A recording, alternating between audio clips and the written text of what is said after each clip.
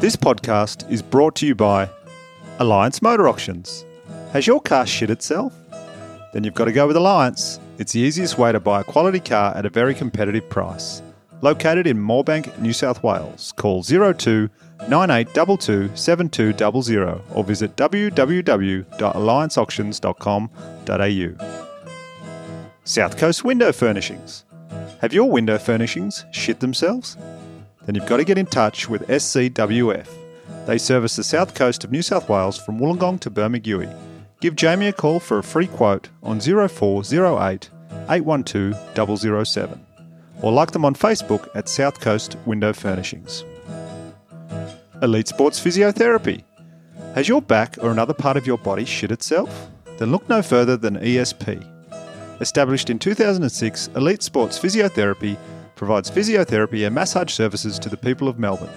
Located on the mezzanine level, 13-15/1 Freshwater Place in Southbank, Melbourne. Give them a call on 03 8640 0328 or visit elitesportsphysio.com.au today. Also, special thanks to verse.com.au for putting the finishing touches on this podcast. Cheers.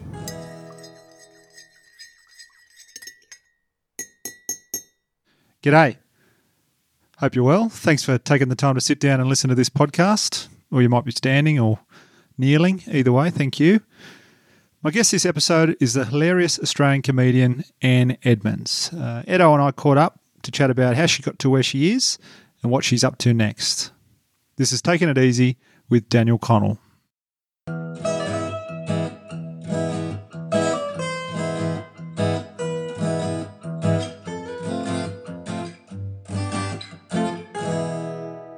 Anne Edo Edmonds, thanks for taking it easy with me today. How are you? Good. How are you? I'm pretty good. Thanks for asking.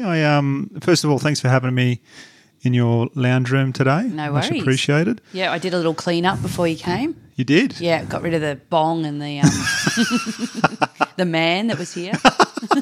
Sent him off. Was that? I did see a man leaving with a bong, scurrying off. Bong under one arm.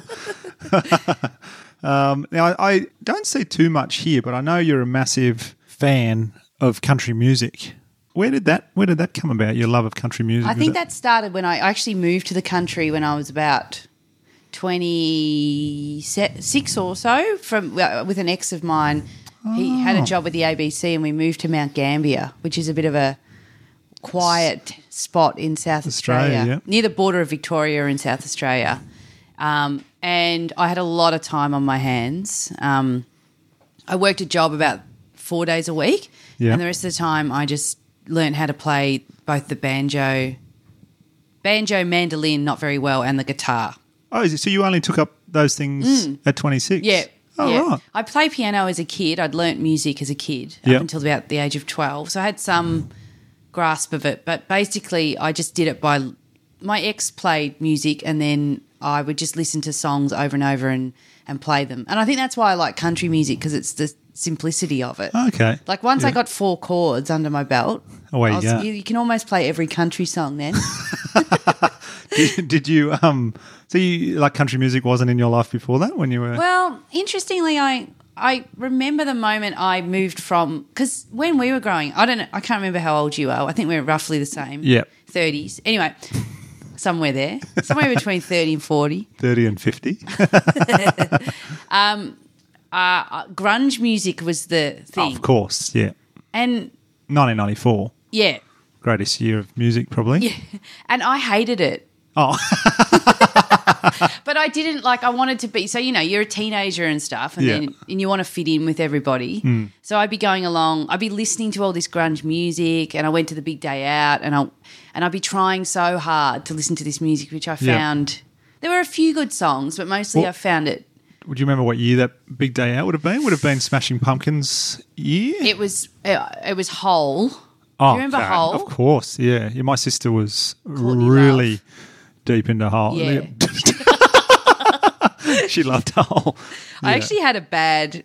So I went to Big Day Out and Hole were playing and I was, trying to be grungy and stuff, and I was like, I love Hole, and I didn't really. Yeah. I loved one of his songs maybe. Yeah. And I made my way to the front. Was that When I Wake Up? My makeup. Yeah. When I wake up. Yeah. So I went to the front to wait for Hole to start and got right to the front. Oh, wow. And then it's On the barrier. Yeah, and then it started, and the mosh pit started. I've never been more terrified in my life. Like I got thrown to the ground. I lost shoes. I was like screaming, "Help me!" Yeah. And I had to crawl out. Like I crawled out like 10 minutes later, like with no shoes. Wow. And like kicked, and I was like, I hate grunge music. Anyway, country music, that is not going to happen, is no. it? And then I met my ex, and then he took me to a few country concerts. Met him as you got up out of the mosh yeah. in a cowboy hat. Yeah. Come with me. Yeah. And he took me to a couple of country things. I was like, this is what I like. Just not been knocked over. Yeah. Shoes are still on. And beautiful songs and simplicity. Yeah.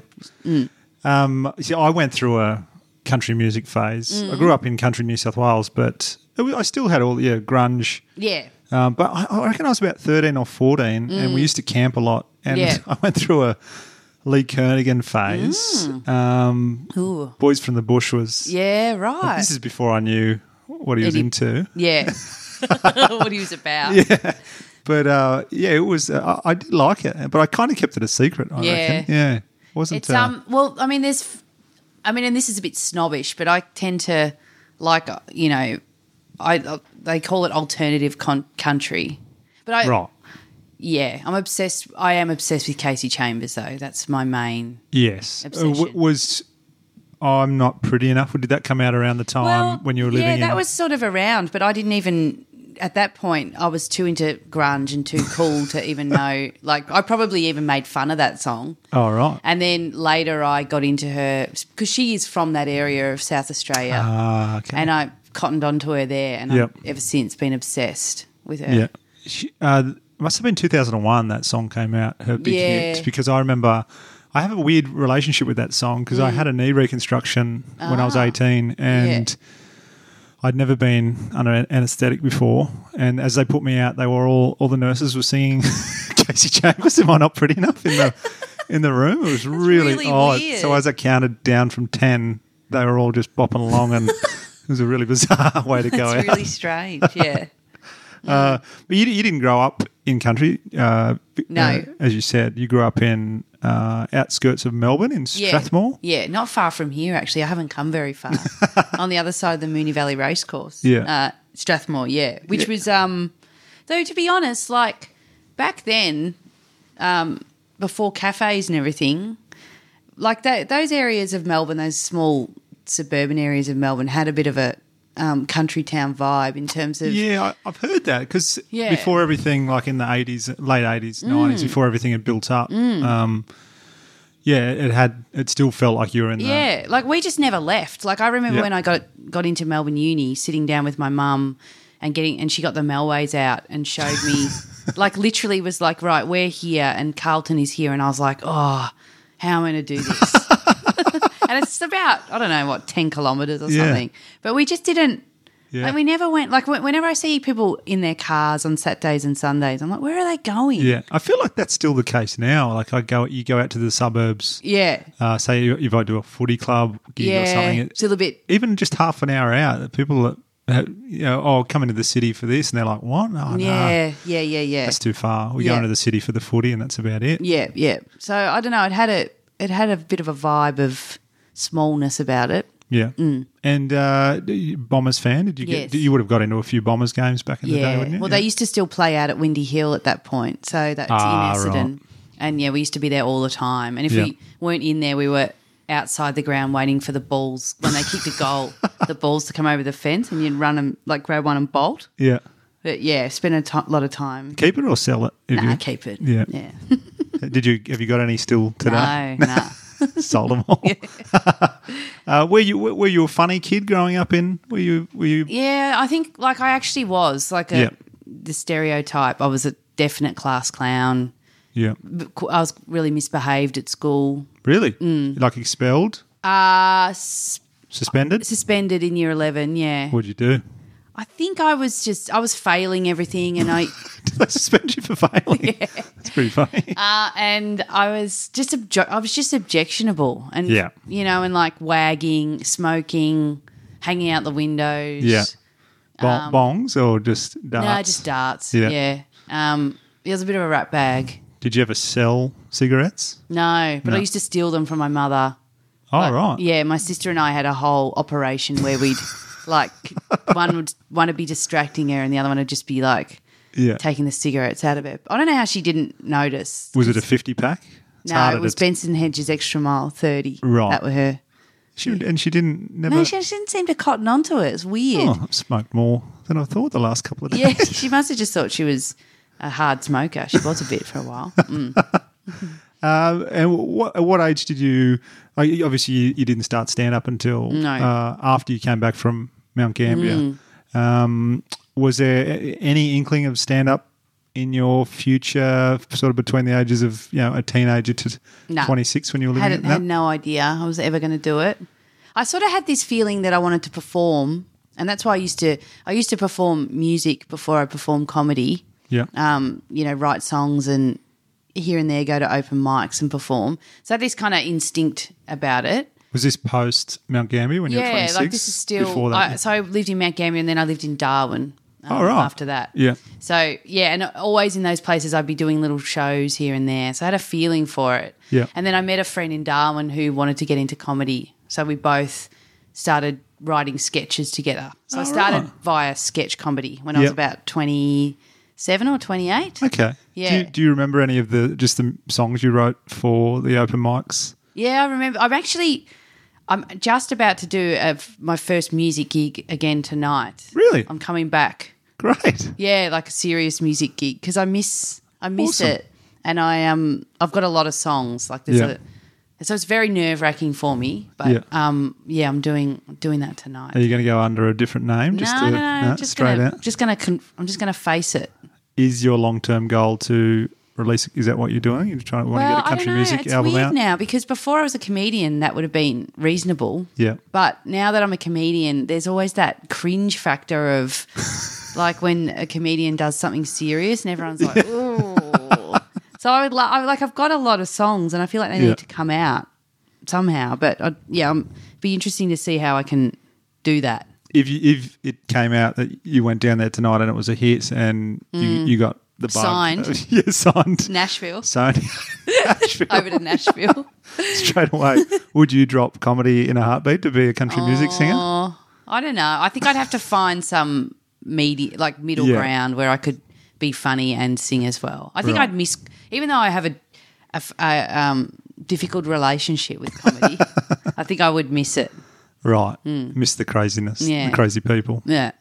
So you're living in Darwin. Yes. You're writing your sketches Yep. with your mate, and then you moved back to Melbourne. So how long after that did you do your first gig? Not long, because I sort of had this feeling of when I was making sketches, and one of them went quite viral, but I still had this. I was like looking around at comedians that I really liked. One of your before you started. The first thing I made in sketch. comedy went super viral. It was But you'd never been on stage before No. this. Oh, on It was- YouTube? Yeah, it was called Raylene the Racist. And it Oh, was went- that before you'd done any? Yeah, that was the first that thing right? I ever wrote in comedy. Oh, And it was I thought that was a part of a show or something. No. That was that's great for a first. it was good, but it was also very confronting because it went viral and it was about a bit difficult subject matter. It was me Yeah. playing a racist. Yeah. And From Darwin. From Oh, Darwin. that explains. Yeah, yeah. yeah. And isn't the son's name Adolf or something? yeah. And people thought it was real, which is unfathomable, Yeah. really. Of course, there's plenty of. Plenty of idiots. Dumbasses out And so I was basically in the sketch playing a racist who's run out of Darwin. Yeah. And people were like siding with her and stuff. And I kind of I hid in because I didn't know how to handle it. I was Yeah. brand new to comedy. I kind of hid in my room for a Right. week because I was just like, every time I checked the internet, I was like, oh my God, what have I done? Wow. Mm. What an amazing. That's like you hear people when they play the pokies the first time, Yeah. you always hit the jackpot. Yeah. Yeah, but even though you got a bit of that, you got a bit of backlash or whatever, and Yeah. the comments affected you, did you still have a bug there that you wanted to do more? So basically what happened was I went as soon as I was on set, and I use that term loosely.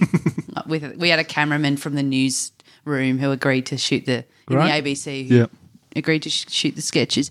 As soon as I was performing it, it was it was genuinely a light bulb moment of like, oh, this is what I'm going to do. Yeah. Oh, that's great. Which was kind of great. I mean, that wasn't the beginning and the end. I've wanted to quit about 600 times since then. But then I was looking into people who I admired at the time, like Mooney and Fiona O'Loughlin and Judith and stuff. And I was like, oh, they've all been on stage, and I realised that was really important. So I came home to Melbourne, basically. Yeah. Broke up with my ex, separate to that, but came home to Melbourne and hit the open mics. Yeah. Was he a fan of the Raylene the Racist video? The ex? Yeah. Yeah. He was, that wasn't a reason why you need to leave a comment on the YouTube clip. You're dumb. Yeah. So you had your first gig in 2009 in Raw Comedy, Yes. Australia's biggest. Was it 2009 or 2010? Who won the year that you did it? Heggie? Couldn't tell you. No, Heggie won. He must have won 10. Yeah, I was in with Luke Heggie, 2010. Okay. Yeah. Yeah. I think that would have been 10. Yeah. Yeah. So I came home and, bizarrely, I just started writing a little show that I performed at the Butterfly Club Yeah. with a mate of mine, Amy, who was sort of like a cabaret. There was stand-up in it, but it was a cabaret character. Yeah. I don't know what I was doing. You didn't do Raylene live? No, I didn't do that live. And then I sort of was doing the open mics, but really Raw Comedy was about my, I don't know, 4th or 5th gig, I think. Yeah. I can't quite remember. And the other thing was that I didn't because I was completely disconnected from the comedy world. Mm-hmm. I didn't understand that you would do the same bit at every heat. So I was doing different bits. Yeah. At each heat because I thought the judges had already seen. Yeah. So I was in all sorts. I think that happens a lot. People don't realise you need to work on you need to do it 10 times minutes. before it's good. People work on their 5 minutes for like 2 years. Yeah. And I was like doing a different 4 minutes or something. So you had you went through to the final? Yeah. And after that, did you find, you met a few people in the scene? Sort of. No? Like I still was a little bit separate, I think. Yeah.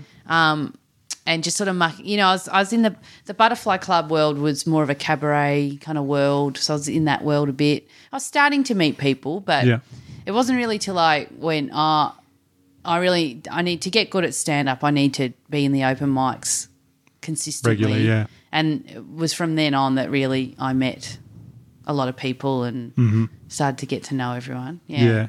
And then you plugged away on the Melbourne scene for 4 or so years after your first gig, and probably like I moved to Melbourne in 2010. Oh yeah, so I was here around that time, and it was like starting all over for me when I moved here. So we'd see each other around, and from the outside, I think people in the scene could see that you had something, and that eventually something would happen for you. Did you? Eventually. Did you feel?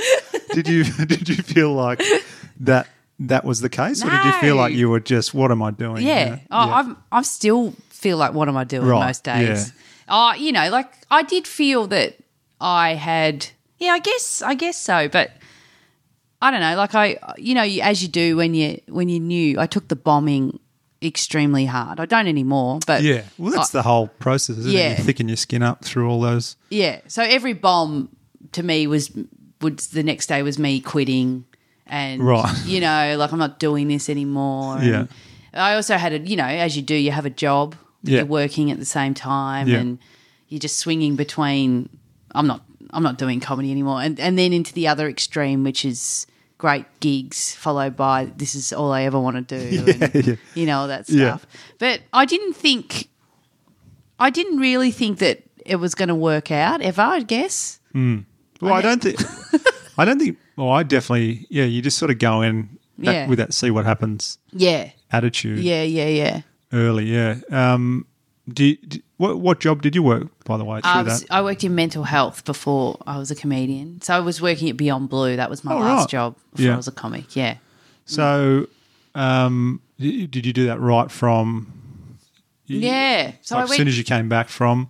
I did when I did an arts degree, which took me 5 years, and then I did a diploma in community development or something. And then it was basically after that I started working in mental health somehow. Right. I think because I moved to Mount Gambier and there was a big need area. There was a big area of need. Yeah. And there were jobs going. And it had a sort of community-based – I'd done that community stuff, so it had that kind of focus. So I fell into it really. And what you learnt to talk to people about there and the skills you learnt in dealing with people with mental health issues, did that help you after a bad gig, like in times when you were a bit Well, low? I didn't really work. I was working more in programs and admin and communications and stuff rather than like actually working with clients. Yeah. Or like what I hate that word. What are they? Patients. I don't know. Yeah. But so nothing helped with the bombing and the spiraling out of control. Yeah. I remember that goes off. I remember having a chat with you in Perth Fringe. Oh no. It must have been like 4 or 5 years ago, I reckon. And you had that big tent venue. Oh. Remember that one? Yeah. And you had the keyboard out in the show. Yeah. I remember talking to you before and after, and I had poor sales, and we were just like, "What are we doing?" It is quite an interesting, and like to stay in comedy through those roller coasters. I think you come out much better for it, but geez, it does get very interesting and testing while you're in it. There's nothing more insane to me in the world than those festivals you do where you wake up every morning and you check your ticket sales and there's 8, you're like, if you've got 8, you're like, this is good. That's great. Yeah. We're off. But it's like, but the thought of the standing backstage, I don't know how to put it into words, but standing backstage with no one coming and you've prepared an hour of talking is like one of the most mental things. Like it drives you mental to think that nobody wants to hear what you've got to say. Yeah. It's just, that's incredible. Like that's rock bottom to me. Yeah. And I seem to always I have many times ended up in big, because I was dumb, because I never had, I had to, I not represented myself, but I didn't have management for ages. Yeah. And I just got rolled over and over again where people would go, oh, we'll give you this tent. Yeah. And it's 206 seats, but don't worry, we'll put curtains up or whatever. And it's always, and the cost of it was astronomical. And then inevitably I'd be in Perth with 20 sales, just dragging a keyboard in on my own, just going, why? Yeah. What have I done? And all the hidden costs at the end. Yeah, as well. yeah. They're just breaking, breaking even or losing money. Yeah. So then fast forward to now. This is what we're through. Superstar living near the Moonee Valley Racecourse. It is a very good view, mind you. Like you had 2015, 16, 17 have been pretty great. Yeah, been good, You've a bunch of awards at Melbourne Comedy Festival, Piece of Wood, Director's Choice, a couple of Barry Award nominations, which for people who don't know, that's pretty much the biggest award in Australian comedy. It's the big award at the Melbourne Comedy Festival. Now, like today, we sit here 2018, early 2018. Do you, very early 2018, do you feel like, you made the right choice now that you're on your way? Of course, but I'm still insecure and like there's still days where I'm like, I don't want to do this. Because the thing about comedy is like, you can win awards and get nominated and stuff, and then that's great at the time, and and then the next day the question comes, what are you going to do next? Yes. It never goes away. That you constantly have to generate the next thing. Yeah. So it's like, and that can be exhausting. Sometimes you're just like, I don't know. Shut up. What else do you want? Leave me alone. And it's like it's a long career too. Like it's what are we, 10 years in? Yeah. And so there might be 20 more years to go. Yeah. So, have a think about it. So would you say comedy is now easier, or is it harder because you've got a bit more of an expectation? I think it's, the one thing that's easier is that people come to see me. Well, I think that's a big thing. Like huge. once you have fans, Yeah. not that you could just go out and take a shit on stage and they'd love you. No, But well, if you're doing that this year, I'll be there. Just put that in my phone. Hang on. Yeah, like once you've got your fans there, that's half the battle, isn't it? Because when you don't, when you've just got a room of 100, or for me, say 40 strangers, you've got to get them across the line. Yeah. Where if it's 40 people that are your fans, away you go. You know? It's that to me is like, I don't know, 70% of the battle is people arriving in your show with some understanding of who you are, and you know, because a lot of my comedy is quite dark and or like characters sometimes, and you know, just them understanding that that's what I do. Yeah. And it was interesting to be in Edinburgh last year now, again, and going through that again and remembering what it is to have 40 people staring back at you who are like, don't know who you are or what's wrong with you or why we're here. We've made a terrible mistake. You say like you still, 10 years in and you still have your doubts and things. But when I watch you on stage, you seem like nothing can faze you. Like you've sort of worked out what your style is, what you can get away with. Do you still have any fears while you're on stage, or do you feel like you're totally in control of what you've created? I think I think the experience has given me the resolve to, in my mind, go, no, this is just like, you know, you can only use like your logic that tells you that this has been funny 8 times and this is the 9th time, and for some reason these people aren't getting it. Yeah. And so I think that's really helped. Yeah. That kind of, but I still have doubts. Yeah. Like last night when we were gigging and I was doing a character, I was like, in my mind, I'm like, this is. Yeah. But even I was watching that going, the fans of this character are going to love this. Yeah. These 18-year-olds, cool 18-year-olds, just judging it, don't know what it's. They don't know why I'm doing it. Yeah, where it's coming from. Why I was in a sarong. Very good. But yeah, so I think I'm pretty resolved up there and pretty, especially in Melbourne. Yeah. You know, but in Edinburgh, I think if you had have seen me a couple of times, you would have been like, ooh, she's about to snap. I saw you tweet. This is since you've you've taken off well and truly the last couple of years. I saw a tweet you put up a few weeks ago about trolls. I love trolls. Yeah, and encouraging trolls to take that you're open to anyone from any age, gender, whatever. Yeah, please. But predominantly you get men over 40.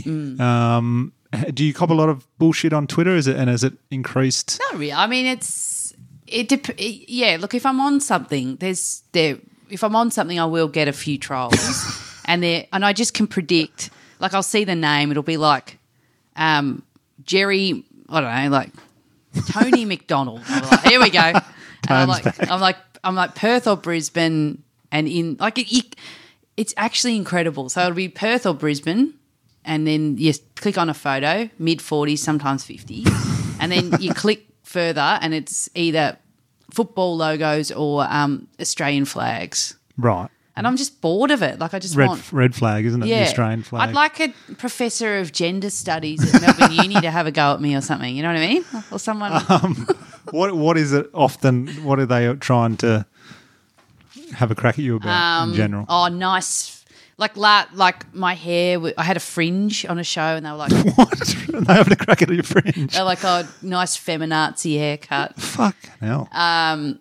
Not funny, just your classics. I don't know who you are. That's always a big one. Like, what? I don't know what... Like they seem angry often that I'm on a show because they're like, don't know who you are. Seems so what are they doing? Sitting at home... And then they'll be like, I've written to I think they think it's like their MP. They'll be like, I've written to Channel 10, get her off. And it's like, it's not a democratic. You're not involved in if anyone at Channel 10 is going to go, oh, no, yeah, right. Yeah, thanks, Tony.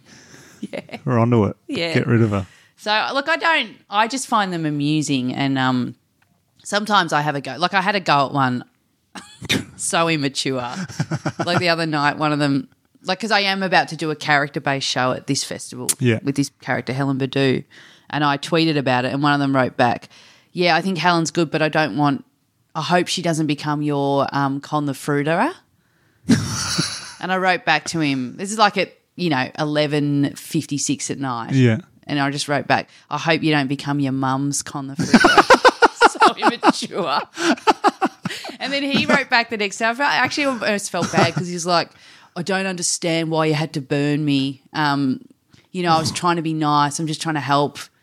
I've seen comics and I was like, oh, God, what am I doing? Like, you got to get out of it. Get out, yeah. Can't help Do myself. not bite. Do you find that you're biting after a couple of wines or something? Or no, it just depends on my frame of mind. Right, yeah. Sometimes I just can ignore it, but other times other times I think it's funny too. Yeah, yeah. It seems like men seems to be the very common yes denominator. Definitely men. I don't think I'm trying to think if I've ever been trolled by a woman. Maybe one or two, but yeah, mostly men. And it seems like that, it's still attached to that old 80s. It seems, I think it's definitely dying. The women aren't funny stereotype in Australian comedy. I feel like since I've started, it's definitely getting less and less. Because you always say to people, just go to a comedy night, you fucking idiot. Yeah, and have a look. So many funny. Yeah, it's definitely. I mean, I think it is especially in the world we've been in, and I think places like Crab Lab and it's been a good time to come through. I've in that room in particular, I've never felt like I'm always the headline act and stuff, and I've never felt any prejudice. Yeah. So we've sort of been lucky to have that little haven. Yeah, I feel like it's maybe in country areas a little bit. Oh yeah, it's still there. But it'll be gone in. I hope so. By the time or just don't. You're 30 years in. I mean, you get to this point too, and you just like hope they don't just leave me alone. Yeah. Like just stay away. Just shut up. Yeah. Does that like the Twitter stuff, like you reply to it every now and again? You say you used to worry about a bad gig. Does the Twitter stuff make you feel similar to that, or do you just sort of are you getting better at just? Yeah, like I remember the first one I got. The first one I got was one of the first times I'd been on television. It was that Comedy Up Late gig that we do for. Oh yeah. Comedy Festival, and they put it on ABC 2. 1 o'clock in the morning. Yeah, 1 o'clock in the morning. Yeah. And I got a tweet like as it was going to air, capitals not funny, and I cried. Oh no! And I remember talking to a friend. And he was saying, what's wrong? I was talking to him about it. I'm like, it's just been said I'm not funny. And he's like, what's his name? What's the troll's name? I was like, Steven Spielberg. And then I started laughing. I'm like, what am I doing? Like I'm taking the word of Steven Spielberg, whose profile picture was a seal. Yeah. But again, with trolls, it's the same as gigs in terms of experience and toughness. Yeah. So by now I'm like, I don't care. Yeah. I always enjoy it. And I always think like I get a little bit here and there if you get something on something. The telly, yeah. I always think like they're never going to say anything to your face. No. So what? Like don't worry about it. And if they do, just tell them to fuck off. Like there's no point. I know. Overthinking it or. It's weird, isn't it? Yeah. Like, and you never like. I think I got good advice very early that you're never going to be able to please everyone. No and you don't want to either. Yeah, absolutely. Like, I often think of those guys with the Australian flags as their profile picture and think if they actually liked my comedy, then that'd be bad. Like I would be doing something that I don't want to do. Yeah. Like I'm specifically doing certain comedy that I like and want to do. So I can't then expect every Joe Blow to like it. Yeah. But it's hard to, that's very rational. It's hard when you're if you're down or something and you get a not funny tweet to not sometimes have a meltdown. Yeah. Depending on the time they get you. Yeah. Do you have an outlet from comedy? What's your favourite thing to do just to get away and forget either about? Swimming or music are probably my two big ones. But swimming, I do a lot of exercise. I didn't realise that. You were actually doing 20 push-ups when I walked in before. I just realised how that sounded. But I do swimming and yoga and stuff, and I read a lot too. Yeah. Yeah. So, did you find like with the country music, it often comes from they're often singing about something sad. Do you have you ever written a song about sadness. In comedy? Like, what do you feel like with your comedy? Say you've had a bad gig. Oh, yeah. I've had a bad Yeah, I gig. have actually. Yeah. I mean, all my songs are so sad. It's disturbing. Because I've written them over about 15 years. So if Right. I ever do a set of them, it'll just be like, what's wrong? Because when I get really sad, that's what I'll do is write music. Right. So they're all miserable. Well, that's a good outlet. Yeah, it's isn't a good it? outlet. But then Yeah. people who watch your music will be able to tell at what point in your comedy Yeah. career you Yeah, wrote the or- song. I'm in Perth and Edinburgh. I've got 10 sales. Yeah. Oh, this is from 13, this one. You went swimming in Vanuatu. I did. Last Crazy. year. Yeah. How'd you find that? So it was a swimming trip. Was that what it was? They call them swim treks. So Oh. it's a bit of a niche holiday where you swim from – well, they do them sometimes from island to island. But we did it in Vanuatu. So you go out, a boat drops you somewhere and you swim along. Did you fly or swim to Vanuatu? Oh, I swam over, yeah. I just warm up, swam across. Just No, but- oiled yourself up where you go. So you swim along, you swim, I don't know, 4Ks or something and then, get out and have Yeah. lunch and stuff and have a little sleep on the beach. Oh, It's beautiful. It was great. Oh, and Vanuatu is stunning. yeah. So what islands did you go to? Did you Can't go to tell you the that. main one? Yeah, Did you- main one. Yeah. And then we went off to a whole lot of little... Port Philae you would have flown into. Yes. Yeah. Yeah. And then we went off to a whole lot of little ones around there that we had a local guide who took us to all these gorgeous places. Yeah. And we, so I saw some incredible fish and Vanuatu is, all the Pacific is beautiful, but Yeah. there's just something about Vanuatu and the people. oh yeah, it was just amazing. Yeah, I went to a place, the other main island, Oh, yeah. Santo de Spirito, Oh, where yeah, yeah. Luganville is, and we stayed at a place called Surrender Bay, just in a house, and it was amazing. Yeah. The water is so clear, there's fish everywhere. Incredible. Went to Champagne Beach, I think it's called, which Oh, is like yeah. top 10 beaches in the world. Wow. No one else there, just wild pigs running around on the beach and us. Top 10 beaches got wild pigs. Yeah. Yeah, right. It's fantastic. You're listening to Taking It Easy with Daniel Connell.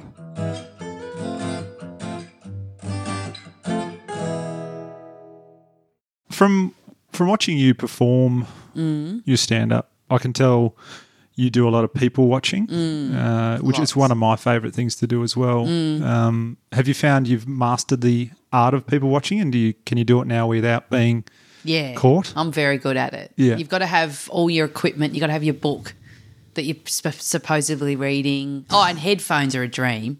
Why- Headphones that are off. Oh, Have I've you never not thought of that? No, Oh. no. It doesn't affect what you're What you're hearing? taking in. Yeah. Nah, not if they're off. No, you can just be there like unassumingly listening to music and just taking Well, down. with your back, like that Yep. close to the person. Yep, Okay. just getting everything down. Yeah. And cafes, is that your Cafes are big, yeah, parks, supermarkets? supermarkets, yeah. But cafes are the best because of the conversations that are going on between people. Yeah. And they just don't know that you're next to them taking note. And making a show. Yeah, yeah, yeah. What do you think what's your best people watching you've ever done? What's the best bit you've ever picked up? That's a good question. I think because I used to write little short stories based on something I'd pick up in places, and I was in a B&B in like a beach, just an old school B&B in England in the Lakes District after Edinburgh Yeah. years ago, and a woman in her 60s had a meltdown because there were a group of women, and a woman in her 60s had a meltdown because she thought someone else had taken the sausage off her plate. And it was like this sort of like 5-year-old meltdown. Yeah. And I loved it. And I just thought, how long have these women been traveling together, like in a small car and jammed in and, probably never going to speak to each other when they get back. One of my favourite, this is obviously a people watching thing. I think you're with your sister at a caravan park. With yeah. Somebody's going to do, was it the planking? Somebody's going to plank. What's his name? What was his name? Michael, was it? Oh, yeah, Mick's going to plank. Mick's going to plank. Yeah. And then everybody in the Everyone caravan park ran towards. Yeah. And it was just a ground plank, a gym plank. Because because I thought he was going to plank on something, but it was a traditional On your elbows. yeah, and on feet. your elbows with Yeah. a timer, and the whole caravan park standing around. Yeah, That is very good. One of your strengths is character comedy. You're great at all comedy, but character comedy you seem to really Yeah. enjoy. Have you got a lot of your characters from people watching as well that you've mainly created? they're often an amalgamation of people I've overheard and people from my life, adjusted to the point that they won't recognise themselves in what I'm doing, and some of it's from me too, like Yeah. you know. So they're often a collection of things I've seen or heard or grown up with and stuff. Yeah. You got to showcase all your character comedy chops on TV last year on ABC. I think it's still on iView now. You can catch it at the edge of the bush. You played 4 characters. Yep. How'd you find that? Like changing from each one? It was crazy. Yeah, I'd imagine. So did you shoot one character for a full day or a full week? We shot that show in about 7 or 8 days, which was Oh, is that all? yeah, which Wow. that was extremely tight. Yeah. And so I basically did, like I'd do a character for 2 days and then move on, and then Yeah. there was one day where I did all 4 in the same day, which nearly I don't know if I've recovered actually. Right. Like it was a 15-hour day of Yeah. because one of them was an old man and that took I don't know 3 hours, so I'd get there at like To get ready, to put your 4 face in the on. morning Wow. before anyone had even turned up, and then I just it was intense. Yeah, and I was in every single scene, Yeah. which was in the end I would never do that to myself again. I didn't understand what that actually was going to mean. Right. Yeah. And did you get an inspiration for that show from your time in Mount Gambier or Darwin or? That show was those characters in that show had been around in my stand up for about already for about 6 or 7 years. Yeah. And even before. So it was really a way of putting them all together. And once I started like doing background work on each of the characters, I found a link between them all that was the family and the calisthenics and stuff. Yeah. So yeah, I don't know. They were Yeah, and it must have been cool to work with a couple of your good friends in comedy. You've done a Yeah. lot of work with Greg Larson, Yeah. Damien Power. That was they're great. yeah, fantastic. Yeah, it's you also- nice to work with, especially in an environment like that where you've only got a limited amount of time to hit the ground running with a couple of people that you'd already perform with, Yes. like that. You got the chemistry and already. You get Yeah. each other and stuff is pretty amazing. Yeah. Yeah. My partner and I, we often say there's a line where Greg's rattling off all the food that he ordered in the Sang Choi Bao. Oh, yes, that Choi Bao. Yeah, so funny. In the last few months, you've had a new character come to life thanks to the Get Crackin' show on ABC, which was a huge hit. Yeah. A character by the name of Helen Badu, who will be touring, just doing the Melbourne Comedy Festival Yeah, at just the doing moment. a late show. Yeah. Coming up. Where did she come about? I don't even I think that one, so the Kates who, created Get Cracking and before that the catering show and stuff, they came to me and said we need a fashion expert, and and they had the name Helen Badu, and they had I don't know, and then they had some ideas of what they wanted her to do. They sent me all the sarong videos, and I'd sort of done a character like her in the past who was more of a theatre-y, like a bit of a ABC sort of talks like that, very. So there was kind of that, but it was also women I've grown up with. There was a woman I grew up with who, in our neighbourhood, who was just constantly in a sarong. Really? That's great. And like a tan, and I don't know. Yeah, she's just it's funny, isn't it? Like the character, sometimes I'm like with that character, because I like that character, but that she came out around the same time as Edge of the Bush. Yeah. And it's funny to watch a character take off, and I'm like, I've got this whole show with 4 other characters, and people are like, put the sarong on. Just laugh for it. Dance around. Dance around. Do you get a real kick out of when you have a character that is well received like she has been? Yeah. Do you get a real kick out of that and that? Yeah. It's exciting, I think, and it's she's a fun one to do. Yeah. It is quite amazing to see what people are. It's just fascinating to watch what people go for. Yeah. She's got a real cult following now. She does, yeah. People dress as her and stuff. That's so cool. I watch her. I feel like she's just like a combination of every, like your Danos Direct and all those like the infomercials during.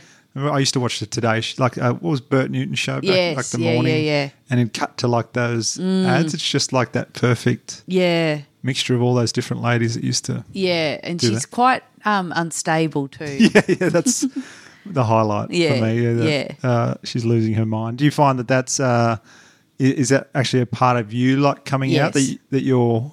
And that's a common trait in any of the characters I do. Something's really wrong, and there's a sadness and a darkness underneath. Right. I mean, I think any good character, it can't just be surface level. If people are going to connect to them, you need to feel something deeper.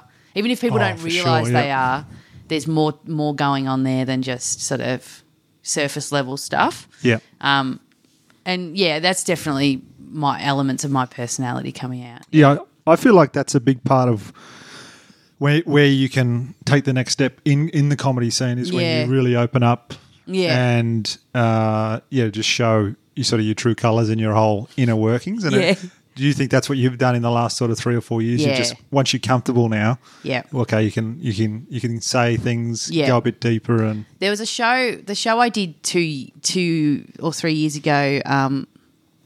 You Know What I'm Like. Yeah, that was really me. I think, sort of battling away, not battling, but, working away in comedy. And I just sort of hit a point, and I had a couple of like breakups and stuff and whatever. And I just went, oh, fuck it. Yeah. That's how it felt from watching you perform. That's how it felt from within the scene that, I've had it. Edo snapped. This is snapped. Well, as well, with management and stuff, no one, I sort of felt like I was trying to do all the right things and no one was interested in signing me. I remember having a couple of meetings with management companies who were just like, nah.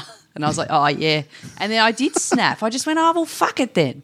I'll just do exactly what I want. Yeah. And, and then it's weird, isn't it, what goes on? Yeah, it's worked well. And I think where Twitter trolls and things like that are shit, I still think that might be good to fuel fuel that fire and to keep you keep angry. Yeah.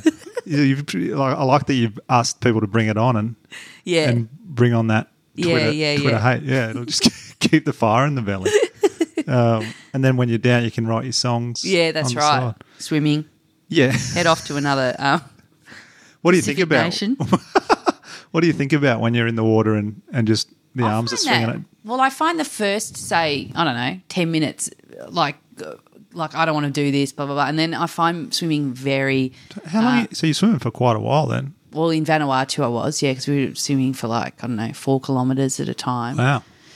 But, if I go swim in the bay in the morning and the first bit's sort of your mind's all over the shop and then it's like meditation swimming because of the breathing. You sort of slip into this. And running's a bit like that too, where you slip into this other world of just sort of having to just do what you're doing. Yeah. And one foot in front of the other kind of thing. Do you sing to yourself while you're swimming? Nah, I don't sing, but I do like comedy. It's like anything creative. Like as soon as you stop stressing about it and do another activity, often I'll solve a problem doing that. I'll be like, oh, yeah. Clear head. After, sitting in front of a laptop for 2 hours, if you just go put the washing on the line, it'll go, oh, yeah. How long have you been swimming for? Like as a pro? Yeah. I don't know, maybe 4 years or something, 4 or 5 years. I wonder if there's a scientific link there because, a lot of swimmers snap and lose. You're really fixated on that moment when Edo snapped. Don't they? They after a while they go a few Aussie swimmers have just looking at that line consistently on the bottom of that pool. Yeah. Sent them, made them think fuck this after a while. And they, I don't know if there's any link there, but you should keep swimming. You found your trigger. Snapping point. So what's next for Edo in 2018? I'm trying to I'm not doing my own solo show, although now I'm doing the Helen Badu show, so I kind of am. Yeah. 2 nights a week, Friday, Saturday? Yeah, Friday, Saturday night. Yeah, and that's hopefully some songs and stuff rather than all stand-up. There'll be songs and other things going on. I've just writing at the moment. Yeah. And just developing whether I do, because Edge of the Bush was quite a whole story, really. Yeah. And I don't know whether I want to do more of it or do something completely different. Right. So I'm just, trying at the moment to write every day in a disciplined way and work out what it is I need to be doing next. Yeah. Yeah. And just around. Yeah, just keep doing what you're doing. Yeah, that's it. It's working well. So you're doing the Helen Badu 2 nights at the Comedy Festival. And you're doing your last year's show as well, yes, aren't I you? am on Monday nights. I'm going to do my show from last year. Yeah, that's a good amount of. That's nice. Yeah, isn't it? You must be. Yeah, is it? Were you looking for? Were you thinking about a year off this year? Or it was because I didn't want to do. Because we as comedians, especially if you go and do Edinburgh and stuff, you literally finish an hour of stand up, which is not easy to come up with in, I don't know, when touring ends. September, and then in October they say, "What's your next show called?" It's actually a form of insanity. That we every year produce an hour, and then we spend the whole of summer just stressed, in an absolute state. Yeah, and I just wanted a year off from that and also I think you need to be honest about how much you've got to say, because I think I've done 7 shows in a row or 8 now. Yeah. And I don't know, I just felt like I just didn't have much to talk about. Yeah. And do you feel like now that you've got a bit of a profile, you can take that year off, where before, say, you wouldn't, you kind of need to keep your foot on the gas, but, you're not going to, you're doing Helen and your other show anyway, but even if you did nothing next year, you'd still be fine. Like it sort of builds that anticipation and, Edo's back. You call your show Edo's back. There you go. I was driven by insecurity for a long time of if I don't turn up this year, and I was probably right, everyone would just go, "Oh, she's gone." Well, yeah, I still feel that. Yeah, I still feel it even now. Yeah. So I don't think that ever goes away. Great. So that's good. Yeah. Another thing we got to worry about. No, well, I think we'll wrap it up there, Edo. Thanks very much for taking it easy with me today. No worries. We'll do a quick plug. So Helen Badu is at the banquet room in the Vic Hotel on Friday and Saturday nights at 11 o'clock. Yeah, between March 29 and April 22. Yep. And then No Offence None Taken is at Town Hall, is it? Town Hall, in the lower Town Hall at about 7:30 on Monday nights. Mondays. Oh, that'll be real nice. You get your Friday, Saturday, Sunday off. Yep. And then Monday, and then you got catch you later. Oh, beautiful! I'll be watching the tally. Very. As you step on stage every night, think of me with the remote out. Yeah, shit. Having a cup of tea. And if anybody wants to book you for anything, they just go through token.com.au. Comedy.com.au. Oh, comedy.com.au. Yeah, beautiful. All right. Thanks again, Edo. Well, thanks for having me. Take it easy. We'll see you next time. No worries. Bye. Hey, that's it for another episode. I recommend you catch Edo at one of her shows at the upcoming Melbourne International Comedy Festival. For tickets, go to comedyfestival.com.au. That's No Offence None Taken is one of the shows, her stand-up, and then her character show is called Helen Badu.